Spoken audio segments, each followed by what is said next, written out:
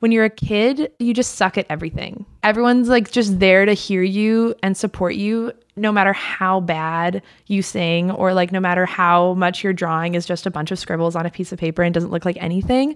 And I think as adults, we get used to being good at stuff, and then we don't want to do things we don't know how to do in front of other people. Like, oh, why don't you try something that like you don't necessarily know how it's going to go, or like try something out. Like a couple weeks ago, I made something out of like in a pottery class, and I like have never done any sort of pottery. And so that was cool. And I live for moments like this.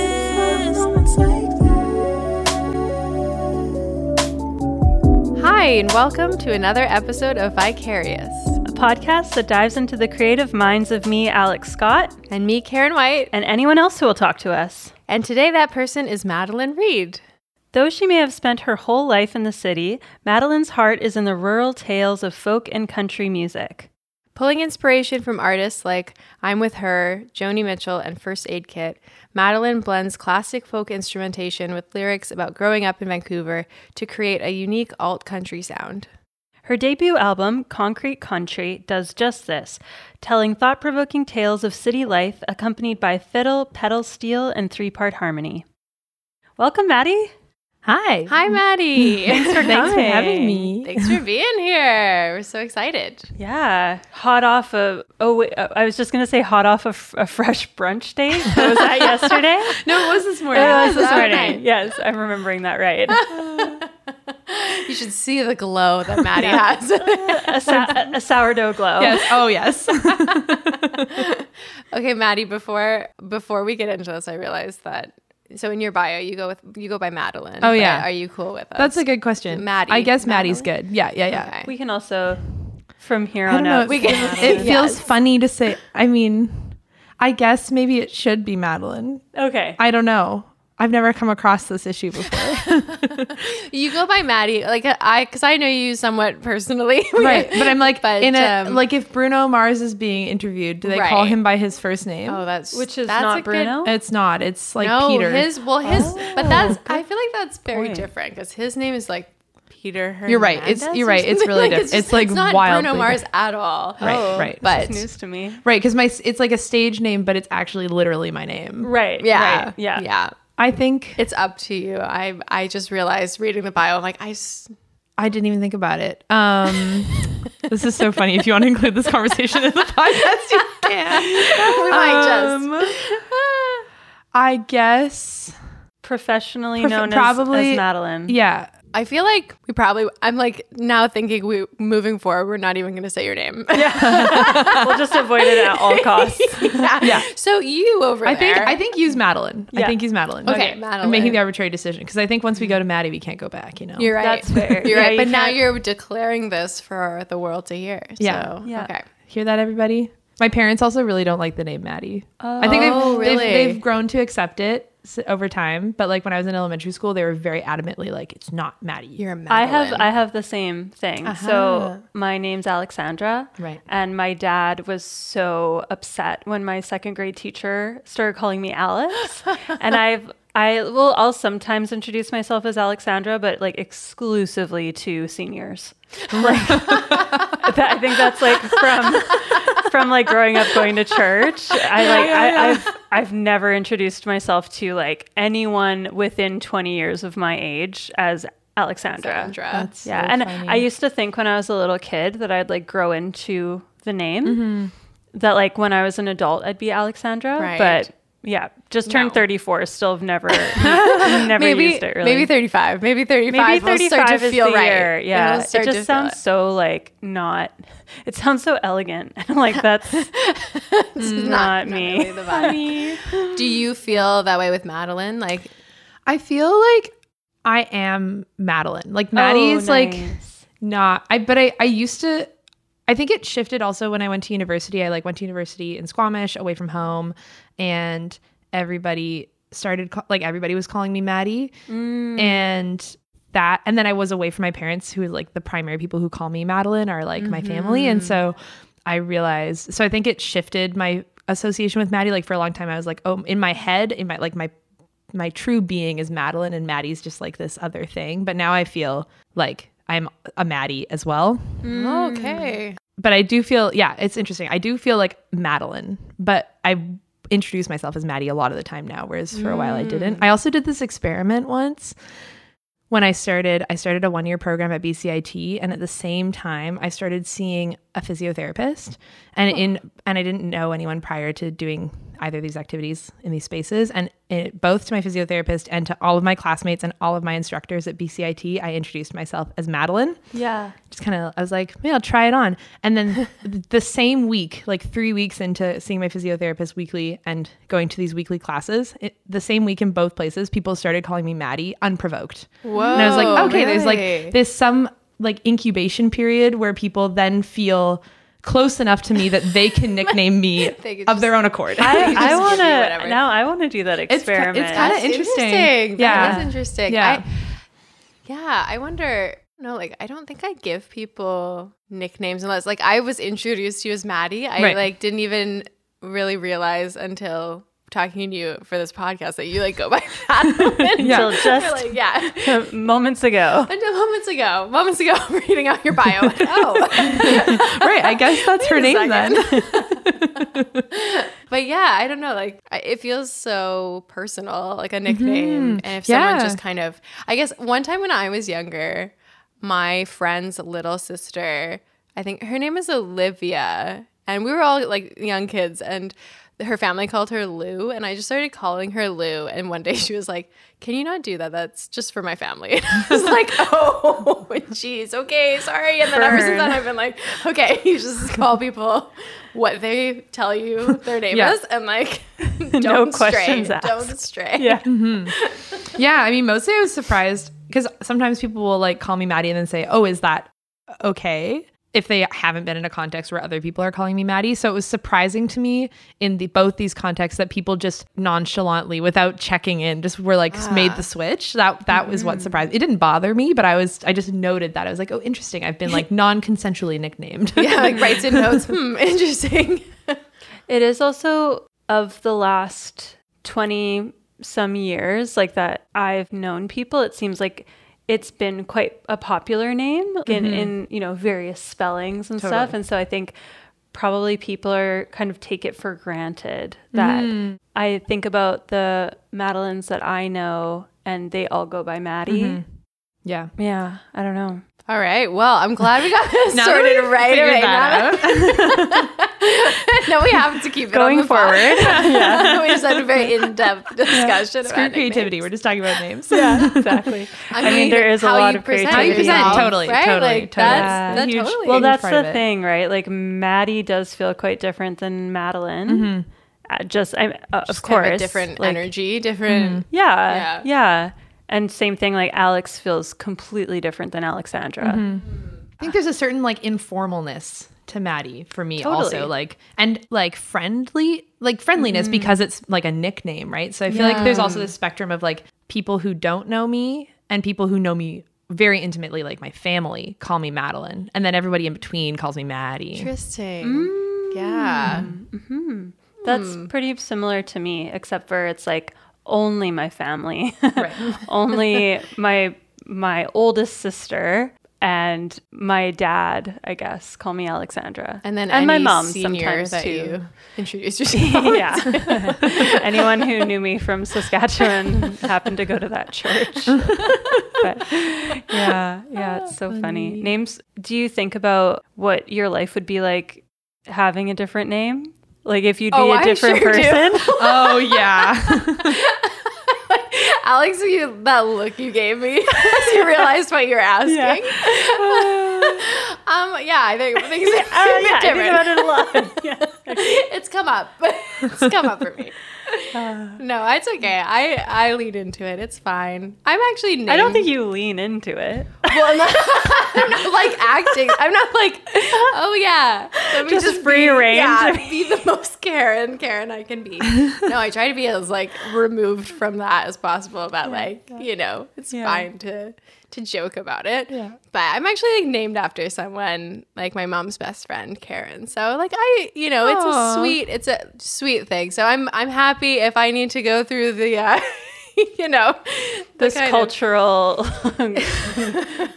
I don't know. What would you call it? I don't know. It's like cultural development, I don't know, like a meme. Yeah, it is like a Part of, meme. It is being part of like a meme culture. Yeah, you know, if I have to be that person, then that's okay with me. That's all right. You can subvert the Karen meme with your own thing. Yeah. Every day your I'm own like essence. fighting for that. for Karen. Justice for Karen. Karens. Justice for Karen. Not all Karens. Not all Karens. Hashtag not all Karens. Yeah. Yeah. Yes. Oh my gosh. Okay. All right. Well, Let's get this back on the rails. So, Madeline, what is one creative thing you did this week? Oh, yes. Okay. So I just kind of started writing a song yesterday, which is really exciting because it's definitely been a slow process returning to songwriting post album release, or actually it's been faster post album release, but there was this like period of time that was basically I wrote my last song for my record and then did not have capacity to write for a year essentially. Wow, that's a long time. Like I started writing a song in June of this year, and I'd written my last song for the record like at the very beginning of July of the 2022. year? Yeah. So it was basically a year. And so it feels really, even though maybe it might sound like, oh, well, of course she wrote a song, she's a musician, but it like feels like novel still that I'm like, ooh, I had like time and space to even just like write a couple lines of maybe what could become a chorus of something. Oh, so that was nice. That was very really exciting. nice. Yeah. How was that year for you? Not like previous to releasing the album and having that break, were you a pretty prolific writer? Like, was that something that was part of your daily, monthly, weekly practice of like being a person? Or Yeah, it definitely became so. Like I got this funding to make this album, and then suddenly I was like, okay, I'm like contractually obliged by the government to write music right now. So which I was like, that's pretty cool. So then I was trying to generate a lot of stuff. I didn't write like many songs, but I sort of had many song seeds that were coming up all the time, and I was making time for that very intentionally. And then it just like as soon as I had the record recorded, I was like, okay, now all music time is going towards like trying to release this thing. yeah. And then so that is what took over my creative capacity, was just like music admin essentially. Yeah, that can be not only like a time suck, but can sometimes be a bit of a joy suck as well. Yeah. It's a lot of mental lot of energy, and like it's so close to that creative process. Like it's part of the process, maybe not the creative process, but the music making process, right? And making, doing all the work that you need to do to try to make it as successful as possible, like whatever that means, just knowing that you've put your all into it on all fronts. Totally. Yeah, it's pretty all encompassing, I imagine. It is. It is. Which is why as soon as I released it, I was like, suddenly I can think about other songs and think about other ideas that I want to communicate in song. So that was really nice. So what was that process for you, like writing now outside of making an album, like writing for yourself again? What was that like for you? I think we're only just scratching the surface of it still. It's interesting because this album that I just released, Concrete Country, is a concept album about like Vancouver and sort of characterizing this place that I've known my whole life because I grew up here. And it's not what I've come to realize at some point is that it's not really emotionally vulnerable as a record, I would say. Like it's personal stories, but I'm not like sharing any like deep, I don't know, emotional turmoil or anything. I'm more like talking about this place and characters, but nothing is super, which is like, I mean, maybe it's a good thing. Nothing's super like heart-wrenching or like devastating or personal per se, in the way that maybe we think about like love songs or songs about like really struggling with some sort of like ache or challenge in life. And while I was releasing this, or in the process of recording and releasing this album, I had two really significant relationships, like romantic relationships end. And I also had two friendships end all within a year and a half. So that is part of what made, like, there's only two love songs on my album, and one of them I didn't even write. It was like written by someone else, and I took it and sort of workshopped it. And which one was that? Plain Sight. Oh, okay. Yeah. Cool. I was really taken by that one. Oh, cool. Yeah, that was written primarily by Rahel Johannes. Okay. Who plays with Maddie Elkins, or they know each other from high school and stuff. Okay. So, and Will Chernoff also. They all went to high school together and know each other. Will, producer of this podcast. Yeah. So Rahel wrote the song, and my sister and I just made some like minor adjustments to it. But yeah, so I suddenly was having all these really deeply personal experiences I've never really been much of a songwriter when it comes to like love and relationships, but I was suddenly like, oh, I feel like I need to process these things. And I've obviously emotionally processed a lot in the last year, but not really creatively, because I've kind of been waiting for the moment when I will have the space to like really dig into those feelings that kind of bubble up every so often. I'm like, oh, I still feel that. And I like want to communicate that artistically, but haven't had time. So I've been sitting on a lot of like personal grief and like interesting like relationship dynamics that are like waiting to come out. And I think it's getting there. Like even the song I was sort of starting to write this week, I was like, oh, this is like about that, one of those things. But I know that going back into those feelings is going to be really hard. So it's hard to do it kind of like on a whim. I feel like it's going to have to be really intentional. But I wouldn't say I'm scared of it, but I'm like preparing. Right. So that's how that's kind of different. I'm preparing to like dig into those things with this new, I guess, this new content that I'm going to be writing about, I think, in the next little while. Well, that's exciting to have a deeper well to pull from, you know, something like kind of diving into the depths that maybe you didn't necessarily for this first project. And yeah, that's really exciting. Obviously, isn't always, it can be like a little daunting. I mean, quite daunting when you're thinking about like diving into feelings that are uncomfortable or sad or devastating. Especially if you've been intentionally waiting to really like I know. get there. You kind of. But at least when you have been waiting, you've been doing your own personal processing, you are able to have that little bit of distance from it and be able to kind of see it from, harness that artistic drive rather than just being like so stuck in the feelings of whatever it is, like heartbreak or turmoil. Yeah, totally. That's true. Yeah, it's interesting. I do think the songs, if I'd had the capacity to write while these things were happening, the songs would probably be really different because there would be a lot more like kind of, and I mean, I think hopefully I'll be able to tap into that again, but like raw feeling of like just like kind of like blind anger or like just like sadness. And now it'll be, I think, probably a more gray than like black and white type of reflection on it, which is, I think, it's not good or bad. I think it's just different. Yeah. And maybe less painful. It hopefully can. I feel like the biggest danger with that is if you are writing from that place and then you have to keep performing those, or like if you create them, right, and they turn into something bigger than just like your feelings in that moment, then it's like having to kind of tap back into that well every time you revisit the song, which once you have a bit of distance and you can look at things in a more nuanced way and with you're a little bit removed, probably a good thing for you long term, at least like at least, you know, mental health wise, maybe artistically, who's to say. But yeah, that's really cool. I'm excited. We're going to get into your songwriting a lot, but let's just, Alex, give us your creative thing. So mine's music related as well. Friend of the pod, Alana Yee, season 1, episode 7, if you haven't heard it. Alana is a dancer, and she invited me to collaborate with her for their next sample show. Also with Kriya. Kriya couldn't make it to the rehearsal, but my creative thing is that I am collaborating with Alana and another dancer, Kaylee, for a performance, and I'm playing synth, and we were just doing a fully improvised piece. Well, we will be doing fully improvised piece. So with the rehearsal, we were just kind of getting to know each other, and then I improv'd on the synth and was just using a bunch of wild sounds, and we were doing like kind of 13-minute pieces, I guess we'll call them, just collaboration improvising.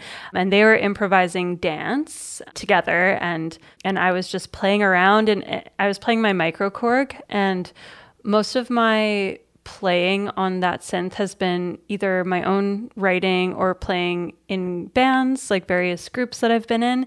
And a lot of the time I'm trying to kind of play it sort of in like a relatively conventional way. Like I'm looking for very functional sounds.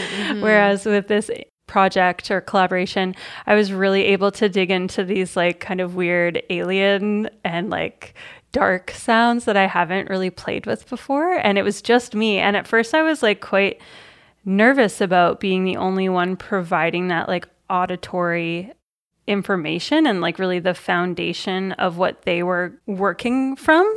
But it was so much fun and I loved it. Yeah. So I'm really looking forward to our next rehearsal, which is in about a week. And then the actual performance is in like a week or 2 weeks now. Yeah. So I'm really looking forward to it. And Korea's going to join in and they're going to play upright bass. So I think that will be a really nice complement of like really electronic and then more organic percussive sounds. Yeah, whatever they come up with. Sweet. And also just thinking about dance and it's made me think about dance and movement a little bit more. I'm not super like expressive in that way. I'm not a dancer, but I'll come back to that in my creative recommendation. Okay. Gotta listen to the end now. Yeah. Stay tuned.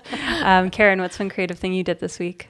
My creative thing, I was inspired by our conversation with Kaya last week. We had Kaya on the pod, if you know her, and we talked about sewing and fashion and your creative thing last week was to go through and like do your seasonal change. So I followed your lead and I did my seasonal clothing change, but I was doing it with this new kind of like lens on my clothes. I started rewatching Buffy the Vampire Slayer, which is one of my favorite shows. And just the 90s of it all is like really getting me. So just being able to like go through your clothes and kind of see them, I was like, how can I kind of infuse my wardrobe with this like 90s sensibility that I'm longing for, and just playing. I literally just like played dress up with my clothes, and yeah, it was really fun to just like take old things and see like new ways to like put them together. Sometimes like having,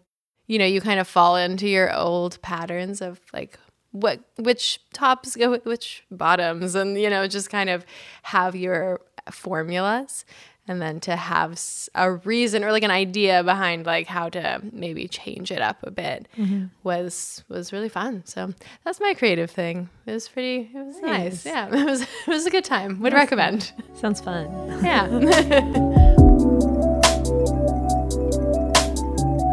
All right, Madelyn, what role does creativity play in your life right now? I feel like a pretty big one. I feel like I'm really trying to like make my life whimsical all the time. Go into that a bit. What does that so mean fun. for you? Yeah, right? That's the I idea. love that I think idea.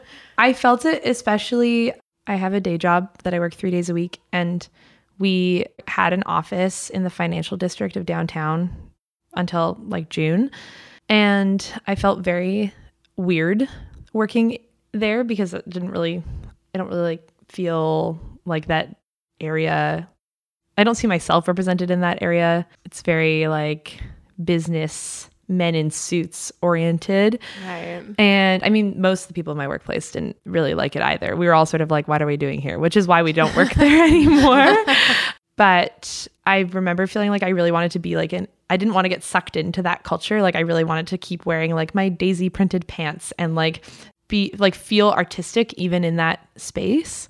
And so I feel like I try often to sort of think about, okay, how can I like add color to like my outfit or like be expressive, like always trying to be kind of expressive. And so that's like partly like how I like dress and like approach the day, even as like a mentality of like, how can I try to like add like sparkle or like fun into the day a little bit. And then I also just really care about going to, if I'm not performing, like going to see live music.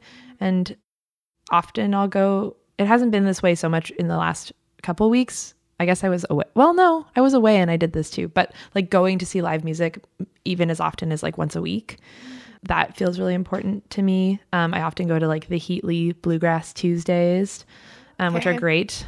Cool. If anyone's looking to do something Little fun recommend. on a Tuesday, Yeah, nice. recommend. And yeah, I feel like that's like in the just kind of daily practice. And then I do want to be writing more, but that's been like, yeah, slowly cultivating more time to do that. But I feel like, yeah, on a daily basis, even if I'm not playing music or something, I'm like trying to be like, okay, how do I like add some pizzazz to life today? Yeah, that's awesome. I love that that's like front of mind for you. It's so easy for it to not be front of mind and to go through the motions and just be like, maybe another day will be, we'll have the pizzazz. Right? Like, Well, and it's interesting, just even the word whimsical and how it relates to creativity, because like you said, Karen, there is that inherent fun. I think that sometimes as quote unquote creatives, we can take ourselves so seriously. And so it is nice to approach it as a way of making your life, a way of enriching your life, rather than just like, okay, here's what I have to do to be a creative person. Rather like, how can I make this day special for myself? I know there's another concept of like making your life romantic, but not in the romantic love sense, but in terms of like taking in beauty, like kind of treating yourself to the things that you might treat a partner to, whether that's like a beautiful walk, seeing a sunset, going to an art gallery. Yeah. So it kind of seems like it's sort of around the same, kind of in the same vein, but yours also feels a little bit more, like you said, like colorful and thinking about bringing a little bit more sparkle. Totally. Yeah. I think something that, as you were talking about that, definitely the creating romance in life, I think that really resonates with me. And two, like, I think play is a big part of that. And even if it's like, yeah, playing with like having like a really colorful pair of earrings on, or like choosing to just like wiggle a little while I'm at my standing desk, to like try to make things fun, to like spark. Because I think so much of creativity is like trying to have, for me, it's like cultivating new experiences that might make me see things in a different way or think about things in a new way. Especially I find like if I want to, if this all culminates in me wanting to like produce a creative work of some kind, like that aspect of like playing and creating romantic experiences that like allow me to just kind of relax and like think about things or express myself, like that is part of the work in then producing something later. Yeah, a really important part of the work, the genesis of the work. Yeah, that's so cool. I love that. Has that always been like a priority for you? Do you remember a time before that? Do you remember if there was kind of an active, like intentional, like I'm going to start doing this in my life? I think it's always been that way. I think sometimes I don't know that I've ever actually articulated that until right now in words, but I think it's something that does inform how I live my life. I think I lose it sometimes. Like if I get really stressed and busy, like that's kind of the first thing to go maybe, because it's like, oh, I don't have time for that. I need to do this, that, and the other thing. Or like, I can't take a walk even for 10 minutes because there's no time in the day for that or something. So also I think actually releasing this album for me, what kind of became that way, where it became so stressful and so all consuming. And then once I released it, I was like, okay, I need to take a step back and think about how to have a sustainable creative practice. And obviously there will be ebbs and flows, and there's different like phases of a creative project. And that was like the work phase that's not as glamorous and not as like creative in a, I don't know, more fun sense. But yeah, I think I really since July have been trying to regroup from my burnout of releasing the album and be like, okay, how do I like structure my life in a way that does prioritize these types of sort of creative daily experiences? And I think it's more of a reflection of, when I've been the happiest in my life, it's been when this has been happening. So then translating that into, okay, how do I, as an adult, as a kid, I think it's a lot easier because your life is structured to have play in it all the time, and to like people are constantly actively encouraging you to have creative moments and like piece things together and make new things.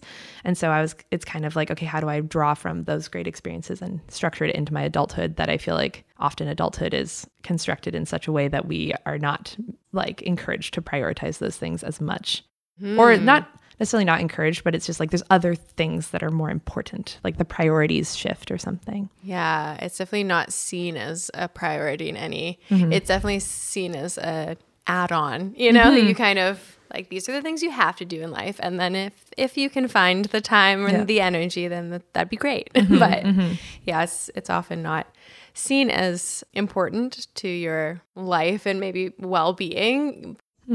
And just piggybacking off of you mentioning being a kid and like being encouraged, I read a little thing it was like an interview that popped up on Apple Music.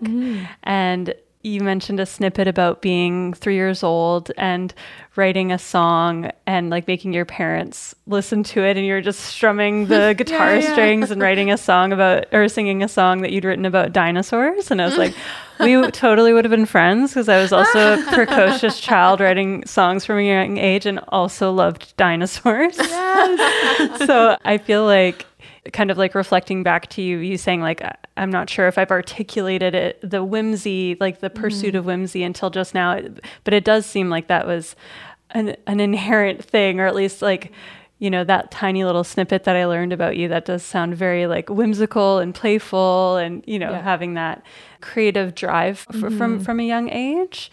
Does that ring true to you, like in terms of being that like little kid with that, who was just like barely out of toddler stage and like wanting to make things, write songs, express yourself? Yeah, I think so. I mean, I kind of come from a family of artists. Like my dad is a musician, so that's why there was a guitar in the house to begin with. And lots of exposure just through like, I don't know, kitchen parties and like my mom would just bring me to the bar as a newborn when my dad was playing, and I'd just get passed around and would be hanging out in the restaurant with everyone.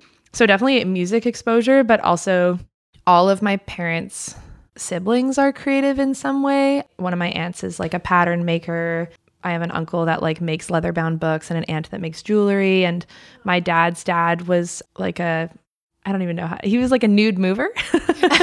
What? He was like, that's what it says on his merchandise that I have in my house. But he was like an art model. And if anyone is listening to this and went to Emily Carr from like 1970 to like 2009, they might have drawings of him. Like my former boss. I thought you meant like he was a mover, like he moved people. But no. In the like, nude. He moves his own body. He's got it. That's a very different business. It's very, very, very like true, weird, fine art. Yeah. That's also a long time. He did that for 39 years. Right? He was in great shape. He rode his bike everywhere.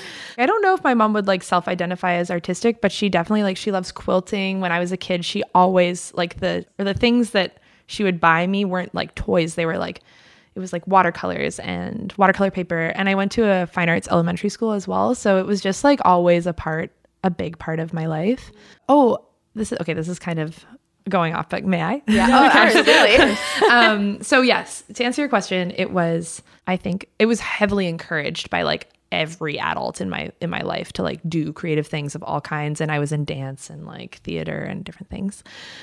Shifting a little bit, I think going back to like what it's like to be an adult and how play isn't encouraged in the same way. I think there's also, when you're a kid, you just suck at everything. Right. You know, you just like, and like everyone's like just there to hear you and support you, no matter how bad you sing, or like no matter how much your drawing is just a bunch of scribbles on a piece of paper and doesn't look like anything. And I think as adults, we get used to being good at stuff, and then we don't want to do things we don't know how to do. And we don't want to like do things we don't know how to do in front of other people particularly. And so I think, yeah, that's just something that I feel like I've been trying to reintroduce as well, is like, oh, why don't you try something that like you don't necessarily know how it's going to go, or like just do something that you might suck at, because it just will like push you in a new direction, or like try something out. Like a couple weeks ago, I made something out of like in a pottery class, and I like have never done any sort of pottery. And so that was cool. not to bring this back to me again, but it is funny because this podcast inspired me to take a ceramics class. And I was so bad. And that was something after like, I think it was maybe the second or third class. In the class, I was thinking like, it's so interesting to be bad at something again. Because just to your point, like I don't often pursue things that I don't have any experience in. You know, I like to kind of have some guarantee of success or, you know, to feel like you're like, you know what you're getting into as well, right? Like we oftentimes just like to stick with what we know. And as a kid, you don't know anything. So you're just trying to figure out what you like. And then you kind of reach a point where you feel like you should know what you like and what you're into. And well, and I guess too, like when you're a kid, if you've got parents who have bought you watercolors or they've put you in a class, like there's no stakes for you. The stakes for you are experience and having fun. Whereas as an adult, it's like, okay, I've paid $400 for this class and I've like come out with, I didn't come out with nothing, but say that was the case, then, you know, the stakes are so much higher when you're having to kind of provide yourself the opportunities, but they don't always have to be that high, obviously. You know, you can maybe, I guess that's exactly the point, is that they don't have to be that high. You know, just doing the course is beneficial, right? Yeah, exactly. Not having to have a product or something to show for it. It's still like giving you an experience to expand your mind and to, you know, try something new, right? It's not like a wasted effort, even if you hate it, you know, even if you're like, I will never do this again. Yeah. Sorry, I kind of derailed you because I was like, oh, I did that too. But yeah, go, let me bring you back. So the pottery you made, did you make a bad pottery? I actually, you know, it went all right. It was one of those things. Well, I was with my friend also named Maddie. She lives in Dawson, and I was in Dawson visiting her a couple weeks ago, and they have Tuesday pottery. And I actually made the cowboy boot that's on my album cover. Cool. Nice. And I was like ready to smash it. I was like, this was fun, but this didn't work out. And Maddie was like, who has been doing a lot of pottery and has gotten kind of good at it and knows how things work, was like, no, don't smash it. Let me just, and then I was like, well, I kind of wanted it to be a vase, but like that seems suddenly so complicated. And she just suddenly came up with this like much simpler way for me to get the product I wanted, but just in a really different way that I didn't think of, and just like added it's basically just like I guess like a facade of the boot. And then she just added a little thing on the back so that you can put like a dried flower in it or whatever.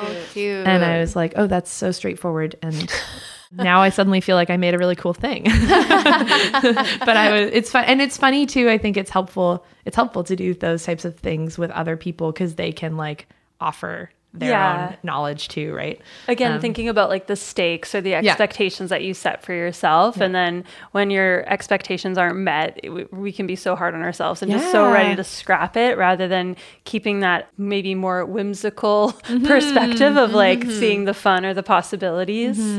Yeah, something my friend Hannah Yarrington, she's like a poet and writer based in Bellingham, and we know each other because we went to university together. She said something to me that I think about all the time, and I'm so glad she said it to me because I think everyone should think about this because it's so helpful.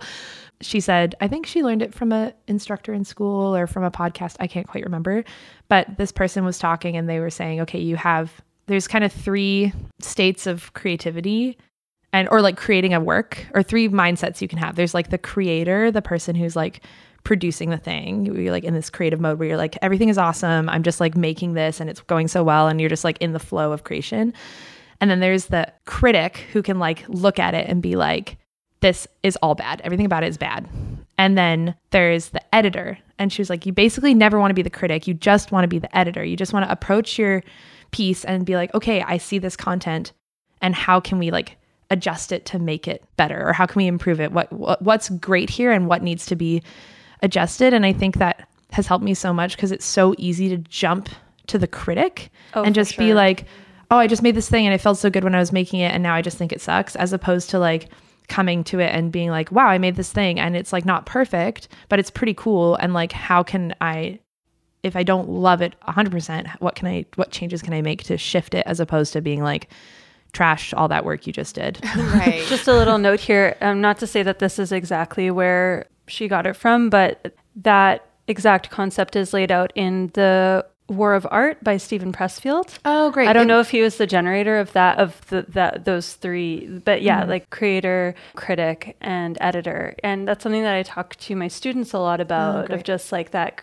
you can't create when you're in the critical mindset. Yeah. You have to learn how to put that aside, or put that, acknowledge the voice and put it in the back seat, as it were, rather than in the passenger seat or in the driver's seat, and just acknowledge it, but then assure it that it will have time to speak at a later point, potentially. But there's no real ability to get into that flow state or that generative state if we are actively critiquing ourselves. Yeah, totally. That's so funny. That book, my downstairs neighbor gave me The War of Art recently, and he was like, you haven't read it? Here, take my copy, read it. And it's just been sitting on the side of my bed well, now for a you while. know what you're But now getting I know. into. This is good. I was saying that, and I was like, what a terrible academic of me to not know where I'm citing, what source I'm citing. I do that literally all the time, and including like using words that I don't know.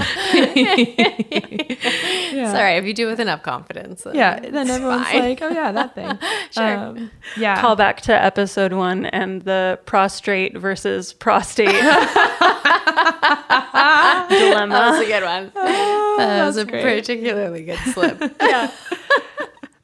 Just when you were talking about songwriting and like the hard things that you went through in the last year and a half, I was wondering if you would be open to talking about friendship breakups. Because that's not really, I mean, it's becoming a lot more spoken about kind of in the mainstream, but it's not something that culturally we like necessarily have much context for.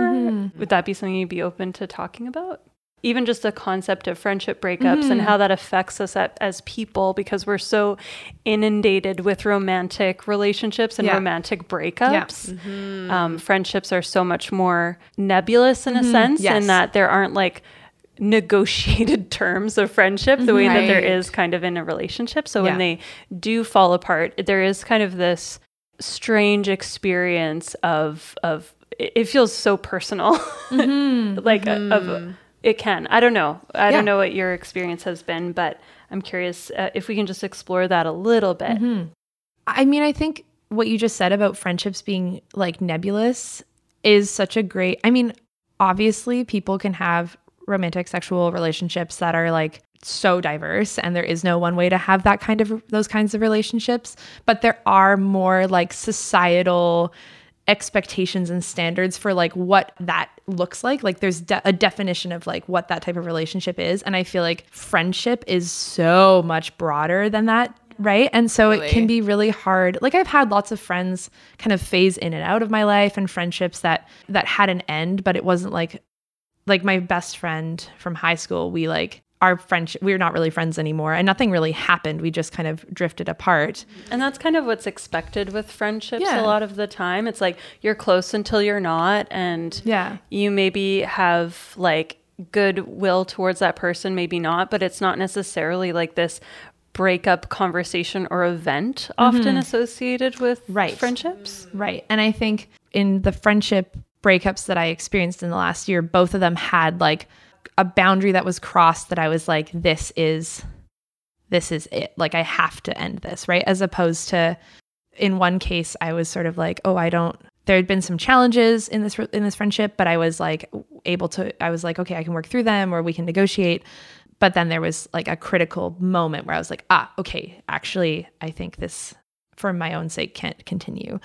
And I think that those were helpful moments to me, because they were like, it gave me something to hold on to be like, this is why I can't continue this.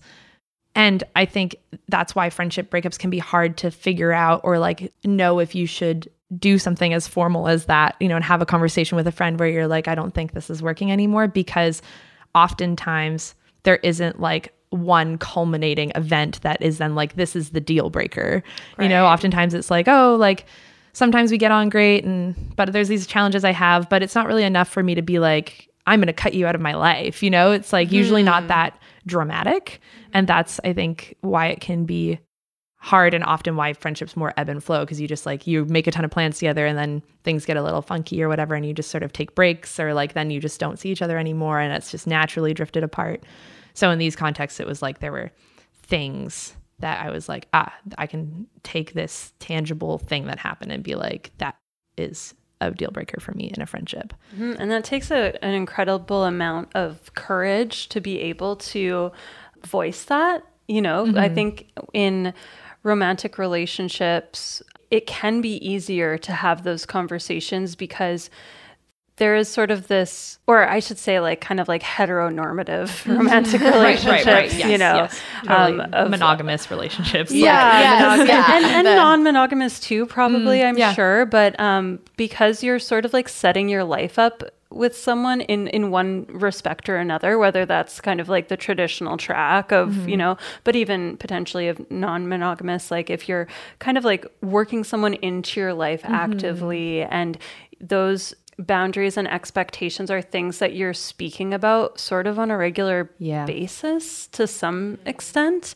And you're always sort of like testing your compatibility. You're kind of thinking about it. Whereas with friendships, it's someone that you enjoy, but there aren't really those expectations on them necessarily. Like you're not necessarily building your life with that person. You're sort of living your lives concurrently, and you're meeting up at certain points. So then to have the courage to be like, hey, like this isn't working for me, I think seems, and I'm losing my train of thought here. That's what's happening. I think there is a lot of like toxicity in friendships, in some friendships, right? Because we're not, like you said, we're not really analyzing things or questioning or communicating those things with a lot of friends. A lot of amazing friendships out there too, but there's less of a pressure to define friendships and to have clear boundaries and clear like roles in friendships, right? And with a romantic partner, again, this is more for like heteronormative, monogamous, definitely like a monogamous partner where you have this clear set of needs and you have this one person that's supposed to be meeting those. With friendships, you aren't really looking for that. And it's very easy to keep going in a relationship that's not as fulfilling when you aren't being like confronted with those decisions to make. And we don't really have those scripts and those examples culturally of how to have those conversations. So I think that's why, to me, it does feel very brave, and like your self-worth is very intact to know those boundaries and then to be able to communicate it like that. I don't think that's an easy thing. I will say, actually, this is kind of interesting and maybe the opposite of what I've been saying, but one of the friendship breakups happened because that friend started dating my ex. Wow. Okay. And I do think that's actually I actually had the opposite reaction at first, where I was like, how, like, I don't just want to cut this person out of my life because of this. Like, I feel like the social expectation is that's like a deal breaker and I should not be friends with this person anymore because they've crossed that boundary of dating my ex. I was like, that is a social script to me. Right.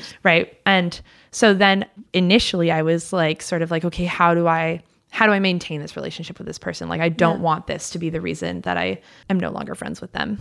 And then after a couple of days of being like really upset, I was like, oh, actually, for my own sake, I do. But I had to consider it. I was like, I don't just want to jump to cutting this person out because I think that I should be jealous or something. And like, I should not want to be friends with this person anymore. And then I was like, no, actually, I would like to not. Well, I didn't want to be not friends with this person anymore, but I was like, I need to not be friends. For your own emotional health, you had to. Yeah, and I think that that shows great maturity to question the norm, especially again going off of the heterosexual normative script of like.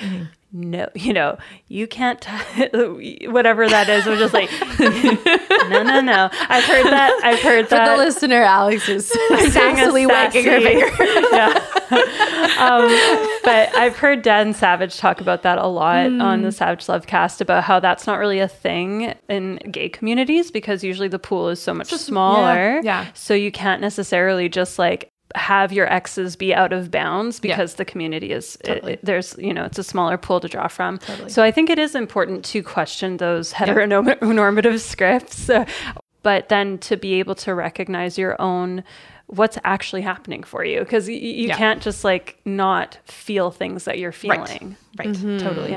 Yeah. So no easy thing. And it will be interesting for you to go through the process of songwriting and creation and just dive into those emotions that are still tied to romantic breakups. Like there's a lot of grief there and there's a lot of, I'm sure, complicated feelings and conflict and resolution, all that, and self-discovery.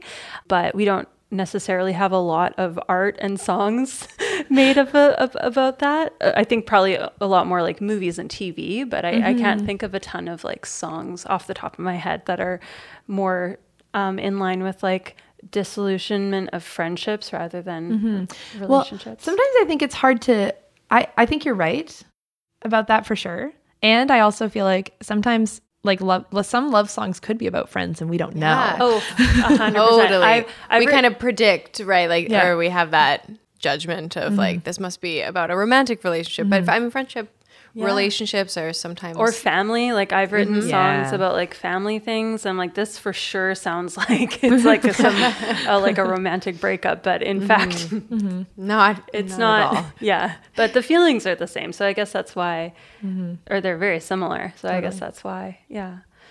Moving away from this, Yeah, sure. this a bit, but talking about your first album, you chose to write about Vancouver and you were saying that you didn't write very like personal songs about yourself. What was the kind of thought process behind that, or when did you decide? Was it an organic thing to be like writing these songs and realizing that they could be an album, or was that an intentional decision? It was really, before I wrote most of the songs on the album, I applied for a Canada Council grant. So it was very much a concept driven project.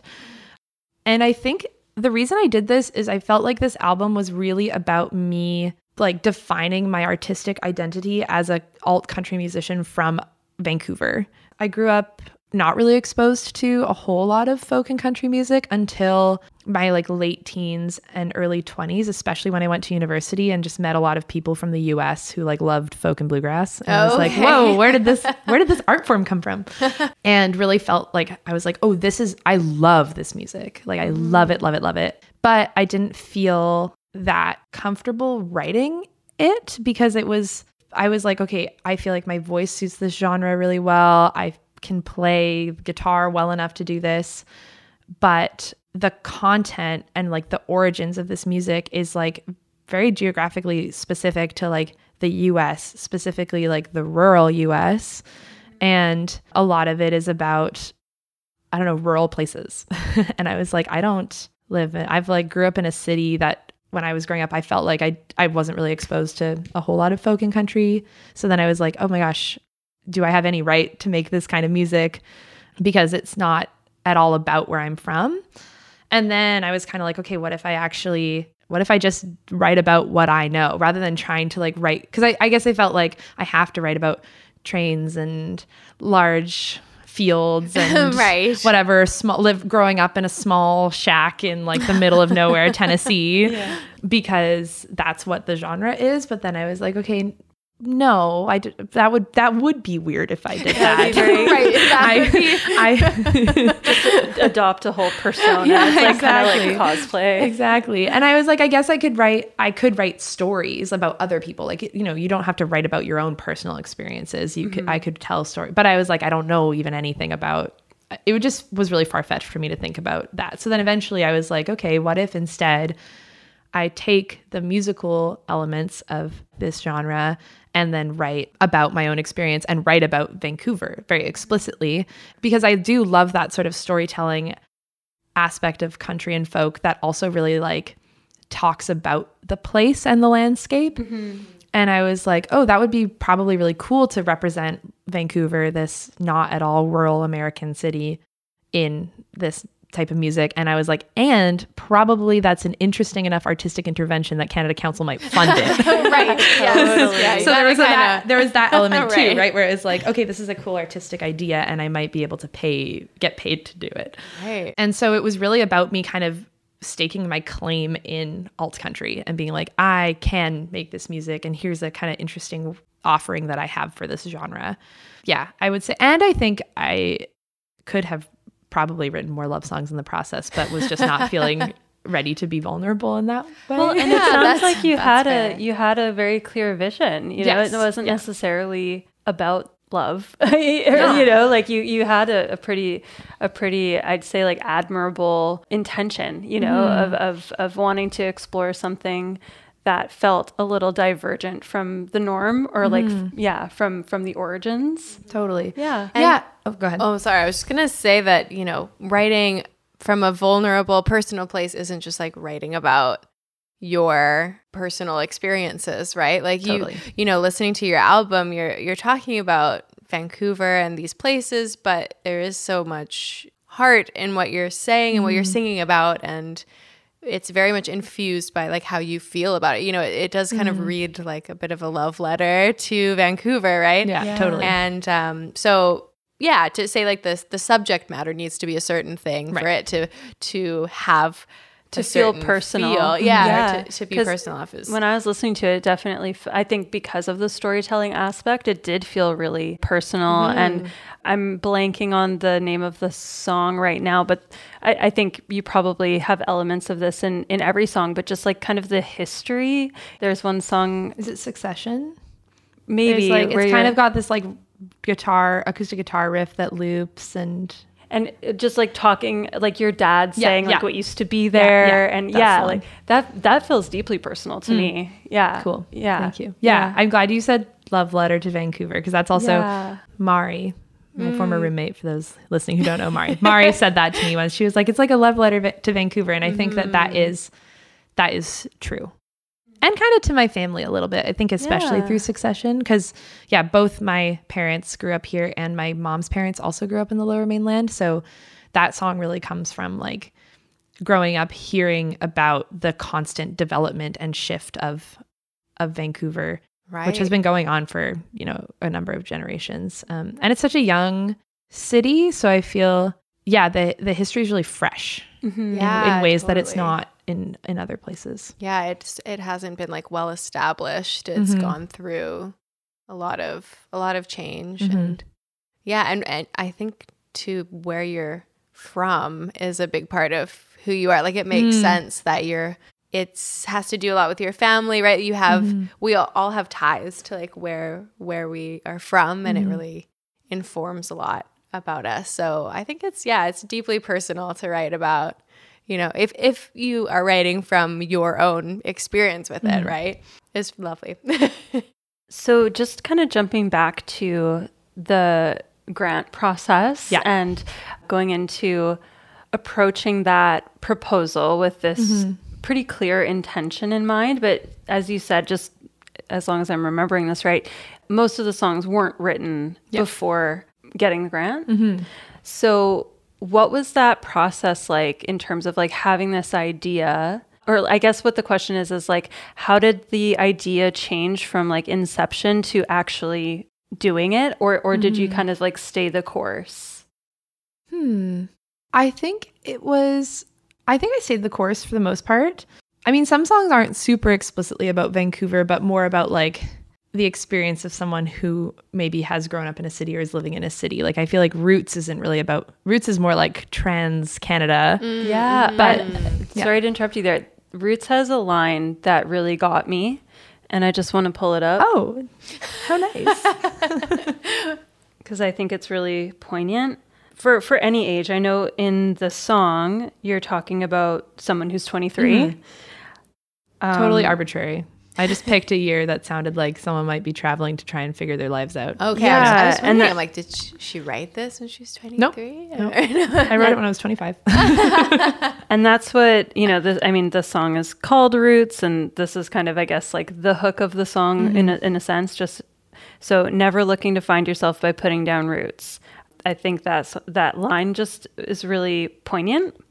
And something that I'm sure like so many people can relate to, that feeling that you always have to like go outside of yourself or outside of your life to kind of figure out who you are. But there is a lot of discovery in staying put sometimes. Totally. And I do think it's like, you learn a lot from traveling, but of course. I think it's definitely I don't know, the gap year is so romanticized as this like, oh, I'm going to go backpack around Europe for a year. And then when I come back, I'll know what I want to do. Be a new person. And, and like, I think there's so much learning to do in that process. And but I also just wanted to be like, what if that wasn't that's not the only solution. And I feel like there's a lot of people who come back and they're like, I just took a year off and had a lot of fun, but I still don't really know what I want to do, Totally. And it's like it's can be a very privileged thing to have the opportunity to go travel and like not work for a year to just like to say that hang you have out. to do that to know yourself truly, totally It's a little- so well, I'm glad that resonated. And to have these or to pursue these novel experiences, I think that is really useful and valuable, and especially when you're able to do it in maybe more like everyday ways, kind of going back to like you said with like Whimsy. creating whimsy. But there is theme. definitely that inherent privilege in seeking these adventures or having the time, like enough time off to do things like that. Are there, before I ask this question, I know that Karen had a kind of additional question to ask with this intention of going into this grant in terms of like, do you want me to just ask? I want you to ask it. I can just jump in at any time. Jump in. So, as Alex wanted to say, I was just curious. I feel like we didn't really give you a chance to answer the last That's okay. question here, I'll do both. but 2 for 1. this kind of is in keeping, but just the idea of having, as you said at the beginning, like a contractual obligation to the government of Canada to put this piece out, this work, and having that, idea, and then having to follow through with it. And, you mentioned to us before we started recording that you kind of approach the songwriting process differently for every song. Yeah, I'm just curious what that changes about the process when you have sort of, I guess, A, like a specific concept, B, an actual, push and sort of an obligation to complete the project. Yeah, I think, if anything, I actually think it really gave a lot of, getting funding was like one of the most validating experiences I've ever had. Imagine, yeah. Because before I got this grant, I did not consider myself a working musician at all. Then suddenly it's been very interesting to sort of come into being a musician, because I've always been a musician, and even in doing the work I do now and like the creative work I do now, I'm sort of like, well, obviously you wanted to, like, I always just had this feeling I didn't want to be a musician. Like I loved being playing music as a hobby, but like I wasn't willing to put in the time enough to like become good enough to tour or something, or like to be a paid musician. I just like liked it well enough, but had other interests, and it's just so funny. I see why I thought that way, but in hindsight, it's really funny to me that somehow I talked myself out of it. And really, actually, the pandemic helped me realize how much I liked playing music, because suddenly I didn't have a job and I was being paid by CERB, and I was making music every day and so content, like so happy. And I was kind of like, oh, I wonder if it's like partially there's a lot of other things that get in the way and I just like don't prioritize making music, but actually it is very fulfilling to me to do it all the time. But also getting this grant was very validating, because suddenly I was like, oh my God, the government, government, but just people were like, yeah, you have a good idea and we are going to give you like a lot of money to like do this idea. And so it really just made me feel like suddenly I've had a lot of validation. It felt very legitimate what I was trying to do. And it gave me some structure, really. It was like, okay, this is a personal project. There's flexibility, but there's also some constraints, which means that you will do it. And you have someone holding you accountable. Absolutely. I think that's another huge Yeah. part of being able to see a project to completion is that accountability. Totally. Yeah. Exactly. So that was huge. And I'm sort of forgetting what the question was. I guess, that was kind of it, I guess. It's just, what kind of impact does that have on the creative process? On the creative process, because when, like I'm thinking of my band, us like trying to get an EP out. There's so many like hurdles, like just So financial many, hurdles, right? so many. That kind of get in the way of being able to just be like, this is what we're doing. And you're kind of just like putting one foot in front of the other a lot of the time, coming up with songs organically and then being like, oh, okay, now there's enough here for maybe doing some recording. Let me do a bunch of gigs and like raise a bunch of funds so that we can start that process. And yeah, I just imagine it's got to be I imagine it's a really nice, as you said, like it was a really nice experience to have that validation and have the assurance, like I guess that like, yes, this is, something you should be doing. And then also that you were being held accountable to it. Totally. And I think too, like something I did do one like songwriting course in university, and something that I learned during that course, which I now really like try to remember all the time, is that like creativity isn't just like some God like idea being sent to you from the universe, right? Being it's like, not like beyond you. No, or it's like there's, and sometimes that does happen, right? Like sometimes like Roots was actually kind of, Roots was an iterative process, but the day it really came together, I was like, whoa, I feel like this idea just came to me a little bit. But what that class shifted for me was like, a song isn't, plus that class plus this like idea of the editor, I was like, oh, a song isn't like a 1 hour and done thing. It's like a iterative, it's almost like an essay. It's like an iterative process. You can come back to it and rework it over and over again. And so I think, how does this link back to what I was saying?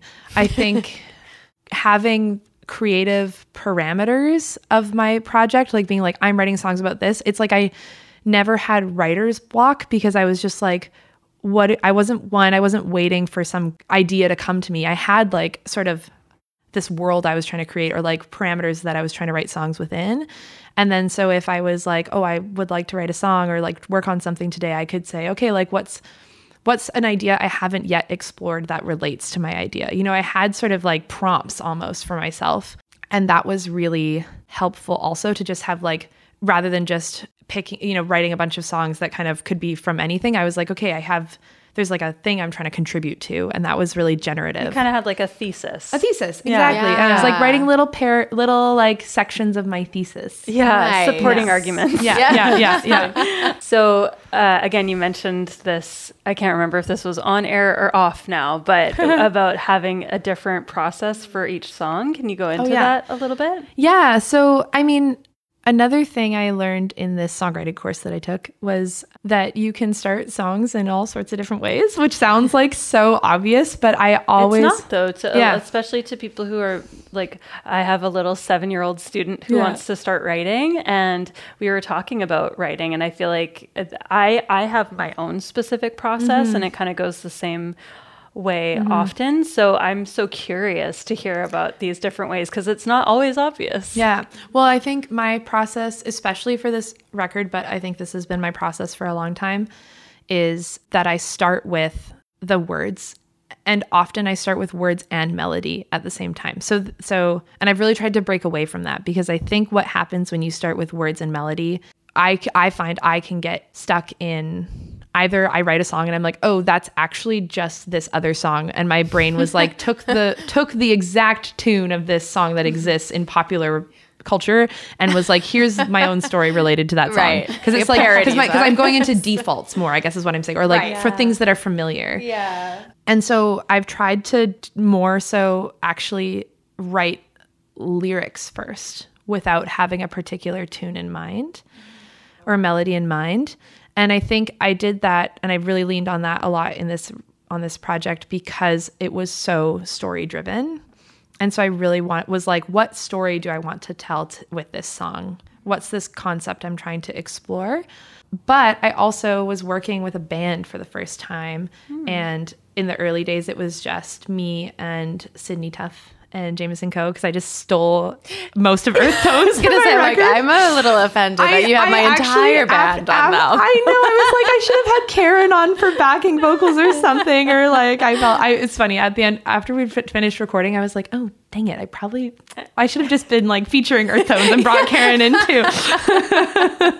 Next record, you're there. It's okay. Yeah, okay. Yeah, I'll take it. We'll do it. I'll take it. Also, if you want to co-write anytime, let me know. Okay. I'm trying to get more into co-writing, but That's cool. yeah. So then I had also like other kinds of musicians from different musical backgrounds who played different instruments. Like one of the songs, it's actually really interesting. So Succession, the song you were referencing that sort of talks about my family, talking about the city and all these different time periods. That song was originally quite different and was going to be, I knew I wanted a title track the whole time because I was like, Concrete Country, what a cool title. I would like a title track. So that Succession, the words of Succession with the chord progression of the chorus from Are We Blue was kind of what Concrete Country was becoming. And I was like, and it was Sydney wrote that chord progression, which is very cool. I would have not come up with it on my own. So thanks, Sydney. But then I ended up pulling those things apart and then writing a whole different Concrete Country thing and like creating Succession and creating Are We Blue as these two different songs with different themes about them. And so that was interesting because Are We Blue, I started with a chord progression that was very unique to me. And I was like, oh, I don't know how to sing. Like, what is the melody for this chord progression that I really like? But like, where does my voice go? And then what rhythmically fits with it? You know, so that was a fun puzzle because I was exploring songwriting with chords first, which I usually don't do. It's very different when you go that route. Yeah, for sure. it is very different. That's so interesting because that's always how I write. And Like, a lot of people have always said that to me start with too. the chord progression. Yeah. Yeah. I think part of that for me is because I think I'm a songwriter first, like lyrically. I think that's where my strength is. And I kind of know also because I'm a singer, like the parameters of my voice.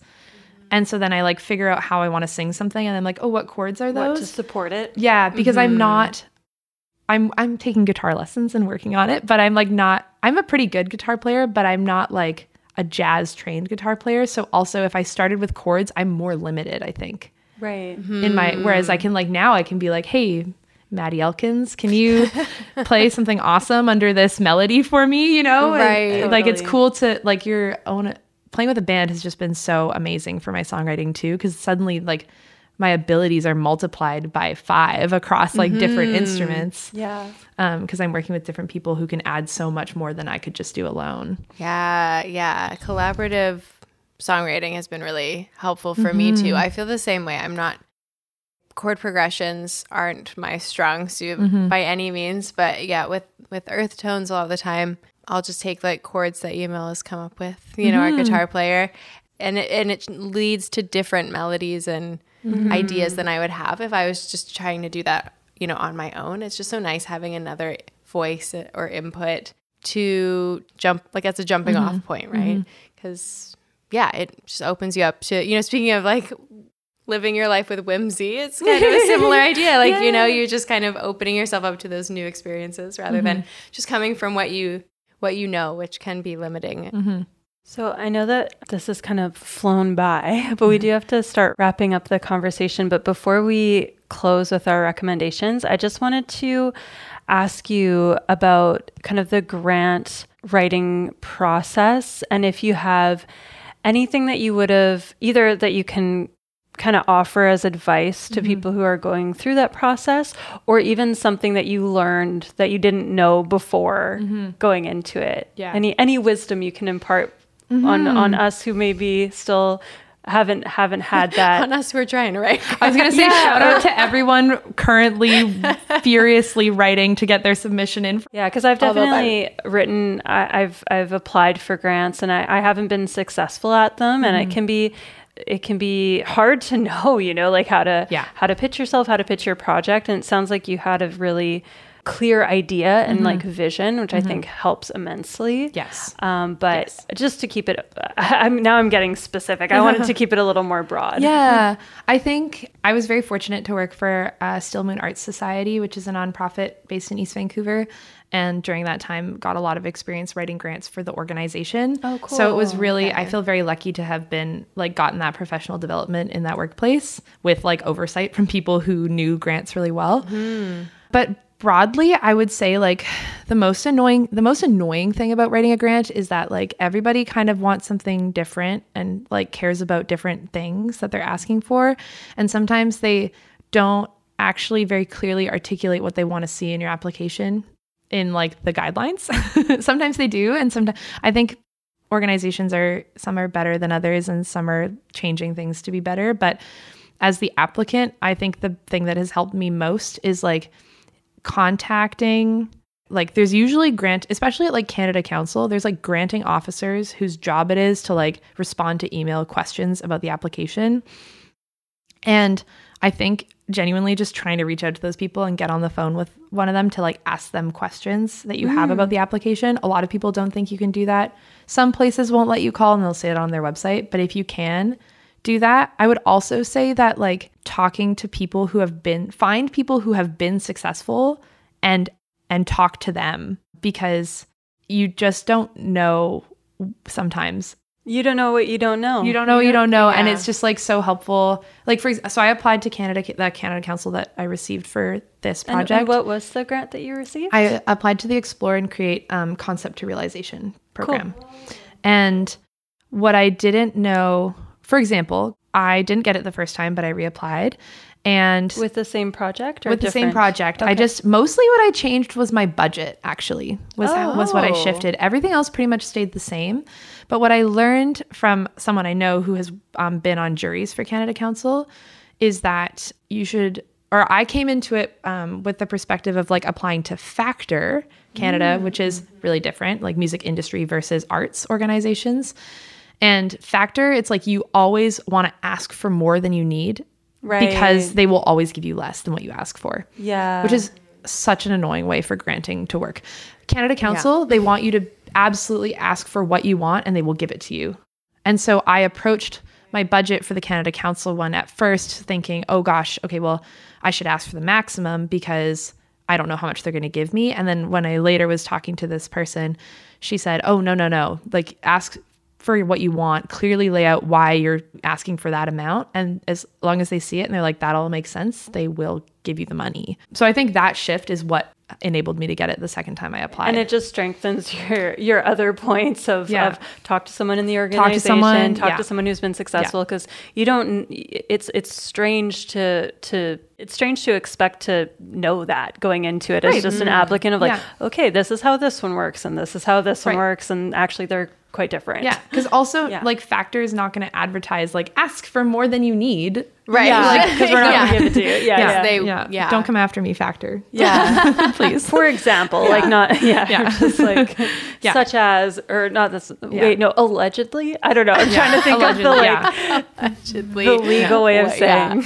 Yeah. Right. Allegedly, this is what I've heard, which is true. That's like what I've heard. That is, I think though also, sorry, that point also highlights the fact that if you've applied for grants and you haven't received them, it shouldn't always be taken like to be discouraged, right? Because just something as, menial as a budget, right? Like it's, not, you didn't change your concept. Obviously, like the concept was strong. It was good, right? It's not always about that when it comes to who is getting selected. So well, and that's actually the useful thing about Canada Council grants is they do tell you, like my application was what they call recommended, which means I got enough points to be considered for funding. I just wasn't ranked high enough above all those applicants. Like they ran out of money before they got to me in the hierarchy of like best, second, third, And so the nice thing was I knew that my application was good enough to have received funding. It just didn't fall high enough in the pile of all the ones that were good enough. So then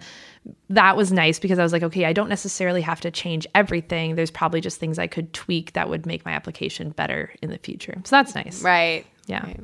So continuing on with our recommendations, have you got a creative recommendation that you can give to our listeners? Yes. Oh my God, there's so many possible things you could say. Well, you can give a couple. Okay. Yeah, please. Well, I want to shout out again the Bluegrass Tuesdays at the Heatley. They're just so fun. Go listen to some for our local listeners. Yeah. I think I just want to reiterate that like part of the creative process is like doing these sort of like romantic things in life that allow you to take time, disrupt the regular flow of your day and like experience something. And that creativity doesn't just come out of thin air. It comes from like giving intentional space to like let your brain be creative, and then providing the sort of moment where you can like have that outlet, you know, and taking time to just like, when I was saying I started writing a song yesterday or 2 days ago, it's because I was just sitting alone in the living room and I had a moment of pause and being able to be like, okay, I have a moment where I can sit down and write about this or sing about this. So I would say recommendation is to do something that like disrupts the regular flow of your day and take time for yourself, and then give space to create something, whatever that is. Nice. I love that. That's very in keeping with a big, like a running theme in this conversation of just that whimsy and just creating moments for yourself, because they don't just fall in your lap, right? It's easy to bulldoze through your day unless you're actively thinking about creating that space for yourself, whether it's to have an experience of some kind, or even just having that open space to allow creativity and like processing to come through. Yeah, it's so easy to not make that space. I've got one creative recommendation as well. So in line with dance and me kind of feeling inspired by working with dancers, I decided to start doing dance workouts again. This was something that I did, I think more so in the lockdowns. Yeah. There's a YouTuber called Mad Fit, also named Madelyn. Yes. Funny enough. Shout out to Madelyn's. Madelyn's everywhere. Exactly. And she does like a bunch of different types of workout videos, but I specifically like her dance workout videos. And so I started doing that again this week, and they're really challenging for me. Not necessarily the working out part, although that is great. Like it's a really great way to like get your heart rate up and like start sweating, but it really reminds me how uncoordinated I am. I'm just like, I need to work on this. And it's just really fun. Again, kind of in line with the whimsy, you know, a lot of it's like this pop music that I don't necessarily listen to on my own, but it's so fun and energizing. And yeah, it's just kind of silly. It's like, it's funny to be bad at dancing, but to still do it. It's pretty fun. Yeah. Very in line with today's themes. Nice. That's awesome. Okay. I love both those. I'm going to take both of those to heart and run with those, because those are both great recommendations. Thank you. Very attainable. Yeah. Right. Awesome. Well, thank you, Maddie. Thank you, Madelyn. Dang it. No. It's because we feel so connected now. You just want to call me Maddie. I know. Sorry. Okay. Thank you. No, I take it as a compliment. Okay. Well, then we won't redo that. Thank you, Madelyn, for being here. Yeah, and for just kind of reminding us of that importance of like bringing magical moments into your life and that little bit of romance and whimsy. Yeah, I think that's so good to think about. Yeah, thanks for having me. This was so nice. Oh, yeah, I'm Great glad. Yeah. All right. Well, this has been Vicarious. I'm Alex. I'm Karen. I'm Madelyn. And we'll talk to you next time. Bye.